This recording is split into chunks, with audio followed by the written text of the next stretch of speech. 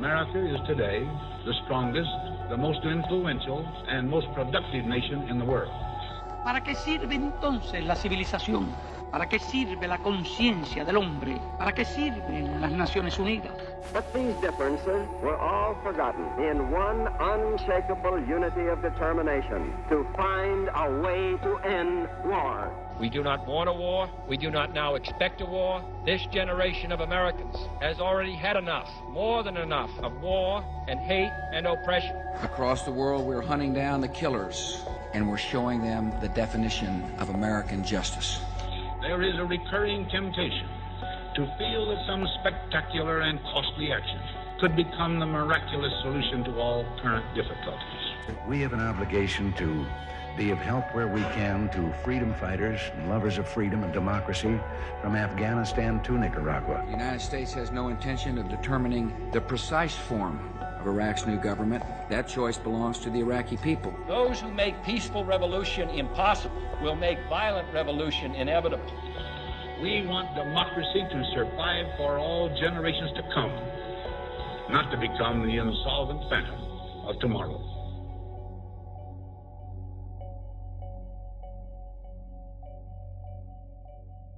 The script is getting written for the last great venture here on Save for Democracy, and I thought it was time to give you folks a bit of an outline for what the next 6 months and the Vietnam series are going to look like. I think the first thing I ought to establish here is why I picked Vietnam in the first place. Since the very beginning, the mission of the show has been to cast light on little-known conflicts and disasters in the history of U.S. foreign policy. And there's good reason not to focus on Vietnam. More pages are devoted to that conflict than maybe any other one in American history, and if it's not the winner, then only World War II might challenge it. The idea, the impetus behind SFD got its start a long time ago, more than 5 years back, when I was digging around in old Fidel Castro quotes for epigraphs for my senior thesis. I came across this one in his 1985 Playboy interview. The interview was, for some reason, a pretty serious institution for a pretty long time. The first one ever was done with Castro right after the revolution, and Playboy held them with most of the most important figures of the mid-century. For the 1985 expedition to Havana, for example, quote, "The questioners themselves are an unusual team, since the interviews were conducted by freelance writer and political science professor Dr. Jeffrey M. Elliott and U.S. Representative Mervyn M. Dimely, who also holds a Ph.D., a member of the House Committee on Foreign Affairs, and the president of the Caribbean American Research Institute. Because of these credentials, and because of the tradition of Playboy's interviews, Castro sat for what he called the longest and most far-reaching interview ever with a North American journalist. 10 days after Elliott and Dimely returned, Kirby Jones, an expert on Cuba and a co-author of a 1975 book on Castro, raised several additional topics with the Cuban leader that were incorporated into the interview," unquote. Anyway, I was reading through this book-length interview, this book-length piece of journalism, for something that would sound good at the head of a chapter of my thesis, and I came up totally empty on that front, but I did see this. Quote, "Playboy, what international measures would you propose to force South Africa to abandon its policy of apartheid?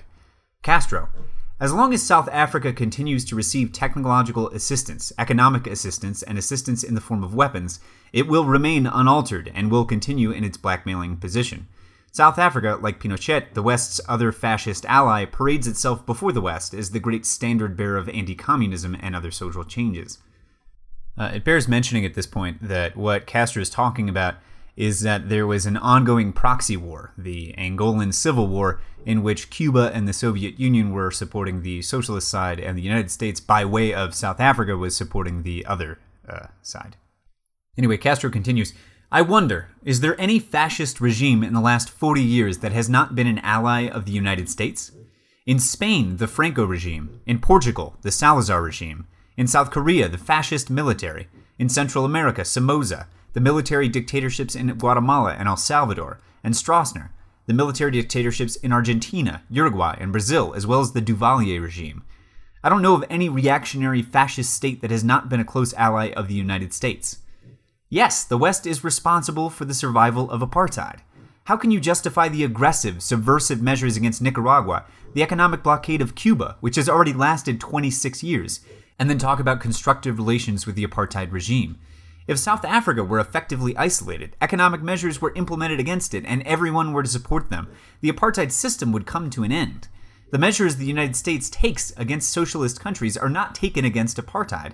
Nothing about apartheid has produced sufficient revulsion in the leaders of Western countries. Just a few embarrassing situations that they try to explain with hypocritical statements, unquote. I've said to you folks many times that I think my pretty excellent education fell down hard on this one point, the sticking point of U.S. influence in the world. I'd heard enough, tangentially, in passing, about what we'd been up to, that this paragraph, or this pair of paragraphs, finally spoke to me. They finally clicked. It's like a kaleidoscope. 1 minute everything looks one way, and you make one tiny movement, and it becomes entirely different, and entirely more in focus. It's like seeing an optical illusion for the first time. Suddenly everything is different, and you can't ever go back to seeing it the way you did originally. What I wanted SFD to do was allow everyone to see the world the way that I do. A much sadder, more depressing, less hopeful place, one in which this country, that we were taught to see from birth as a savior, is a bad actor, much like, and sometimes much worse than, bad actors and imperial powers have been through all of history. Part of that mission, the mission of SFD, would necessarily be to cover the whole breadth of our malefactions, from nearly every country in Latin America through assassinations and apartheid in Africa, to the killing fields of Cambodia, Pol Pot, undermining Sukarno in Indonesia, and the dozens of other times that the US ruined a place, while the American people either never noticed or looked on in total apathy. I wanted to make Vietnam the last of all of these series, the crown jewel of Safe for Democracy. Not because it's not well known, and not because some of the skullduggery we took part in is also well publicized, but because Vietnam encapsulated everything we were doing, from assassinations to death camps to widespread murder from above, overseas, to domestic spying, unrest, and race relations back home. Vietnam brought it all together, and it got enough attention from the 6 presidents who oversaw our activities there to let none of them escape culpability, the way that inattention might exculpate some of them for other sundry coups and killings. And, well, if I'd had the time, that's the way I would have done it. But I'm running out of time, quicker every day now it seems, and I've just got to get to it now and not later. I'm going to make a probably not so short show that covers everything else I would have originally, very briefly, maybe 5 short minutes for each incident, but that will at least cover the full swathe of what SFD was originally meant to talk about. Other than that, well, I'm just going to have to do Vietnam, and I'm going to try to make sure I bring up everything else as it comes up on the timeline along the way. As for the structure of the Vietnam series, I think I've got a pretty good idea of how I want it to look already. The first episode or 2, which I'm writing right now, are going to cover the history of Vietnam from 2200 BC or so, right up through the summer of 1945, August 1945. After that, we'll have 1 or 2 on the French War to retake the country, through to the end of 1954. At that point, I'll have to make a decision. I've been playing around with the idea of doing episodes on single battles in the wars, to try to give some impression of the war in the dirt, since I'll so often be jetting between Washington, Saigon, and Hanoi. If I end up doing that, the first battle episode will be on Dien Bien Phu at the end of the French War. The second will be on the Battle of Ap Bac in 1962, the third on the battles in the Ia Drang in 1965, Khe Sanh in 1968, and then maybe selected pieces from the NVA drive to Saigon from 74 to 75. Anyway, whether or not I decide to do those battle episodes, I'll cover the interim next under Ngo Dien Diem, or Diem. I'm going to have to put some work into Vietnamese pronunciation too, through to 1960. At that point, it'll be the American War, broken up between JFK, Johnson, and Nixon, with maybe a couple of episodes for each one of them. I'll also be able to cover topics like music, domestic politics, race, and even more esoteric stuff like arms manufacturing. It's not all that well known, but Monsanto, the makers of Roundup and current near monopolizers of the world agricultural industry, got their first big government contract during Vietnam, producing Agent Orange for the armed forces. In all, I think that there's no way I'll get this done in anything less than 14 episodes, and the chances of me polishing them all off before the last weeks of August, when law school starts, is slim at best. I'll do what I can, and I've got most of the reading I want to get done, but the list always grows as I go on, and it's a long, long way between now and Operation Frequent Wind, the evacuation of Saigon in 1975. If anybody wants to follow along as I do this, though, I can let you know what sources are going to be the mainstays of this series. For culture, that is Vietnamese culture, I'm relying on Fire in the Lake by Frances Fitzgerald, a lady American journalist who spent a great deal of time in Vietnam. She relies on, and I've got a little bit of Paul Muse, along with Gerald Hickey's A Village in Vietnam, which likewise relies on Muse, who is a French anthropologist. I'm also relying on Jean Lecouture, another Frenchman who did extensive reporting work in Vietnam and wrote both a political biography of Ho Chi Minh and the book Vietnam Between Two Truces, which have both been immensely enlightening. For the day-by-day history of the war, I'm relying on McClear's 10,000 Day War and Vietnam: A History, both of which have their own documentary series that I'd say are probably more honest than the one that Ken Burns just turned out. As for dishonesty on the American side, besides Ken Burns, Halberstam's The Best and the Brightest, Neil Sheehan's A Bright Shining Lie, and John Lewis Gaddis's books, especially Strategies of Containment, have been and will be my big helps. Those books also double for domestic politics, along with Halberstam's The Coldest Winter, which is about the Korean War, and a little bit of Reinhold Niebuhr's The Irony of American History.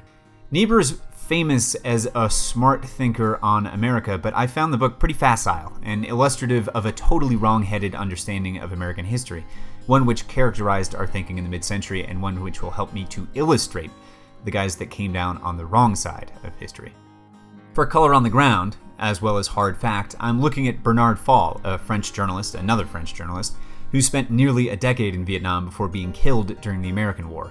Michael Hare, who is an American journalist who wrote Dispatches, an almost gonzo history that's been the basis of a good number of the last 30 years of Vietnam War movies, and Colonel and then later General Hal Moore's We Were Soldiers, an account of the battle in the Ia Drang, and the basis of the much more pro-American movie of the same name, We Were Soldiers.